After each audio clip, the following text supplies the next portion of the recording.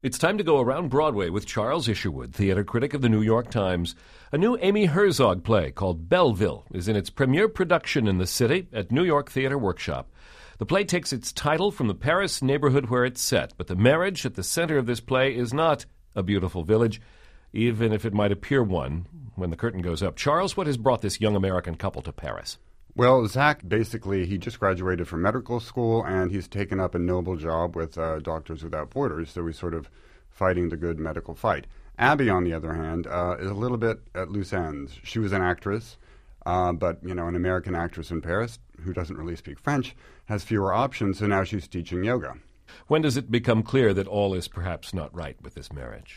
Well, even from the first scene, there's a sort of a sense of unease settling over the play. Abby comes home one day expecting to find Zach at work. She'll be alone in the apartment, and suddenly he pops out. She's not alone at all. Why isn't he at work? It's a minor issue, but we soon sense that there are larger ones looming. She's gone off her antidepressants. He's a little bit too dependent on marijuana, self-medicating, as I guess they would call it. And it gradually stokes this feeling that underneath these small little problems are larger ones. Amy Herzog is a playwright of growing acclaim both for 4,000 Miles and for The Great God Pan. You've described those Herzog plays, Charles, as keenly observed dramas. Would you describe Belleville as keenly observed drama also, or is this a little bit of a departure somehow? Well, it works very well as a psychological thriller, which is kind of novel for her. You don't really see these sort of suspenseful plays written anymore. It's a real nail-biter, to be honest. But the reason why it's actually very moving at the same time is precisely because she does observe these characters so well. We come to know them, care about them quite deeply. They seem fundamentally good people.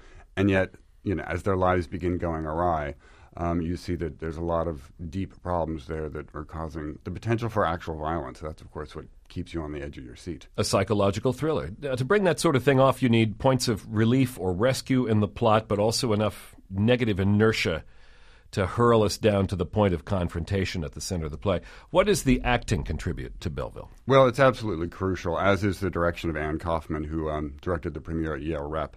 Maria Ditzia, I think, is one of the best actresses of her generation. She was so wonderful in a couple of Sarah Ruhl plays. She actually won a Tony nomination for In the Next Room. And she is absolutely perfect in this role because you sense that she's actually very fragile underneath this surface attempt to pretend that everything's okay. And Greg Keller, who's worked with her before, is also wonderful. I mean, the key to the play is actually not exactly knowing what's going on in his mind for much of the time, and he does it beautifully so that you really think he is a very well-meaning guy, but then you realize that maybe there's a little more to him than either we or Abby knows. When we go to see Belleville, is it Hitchcock we're going to see? Is it Mousetrap we're going to see? As I say, I think the best way to describe it is a psychological thriller or a portrait of a marriage with dark overtones. It's not a classic lights go out and there's fumbling in the dark, anything like that. And yet, by the time the play has reached its conclusion, you really are, biting your nails, on the edge of your seat, whatever cliche you want to use. You're really caught up in this story and, almost unbearably tense. Amy Herzog's play Belleville, directed by Anne Kaufman, is now running at New York Theater Workshop. Charles Isherwood has to run too, but he'll be back next week to take us around Broadway once again here on WQXR.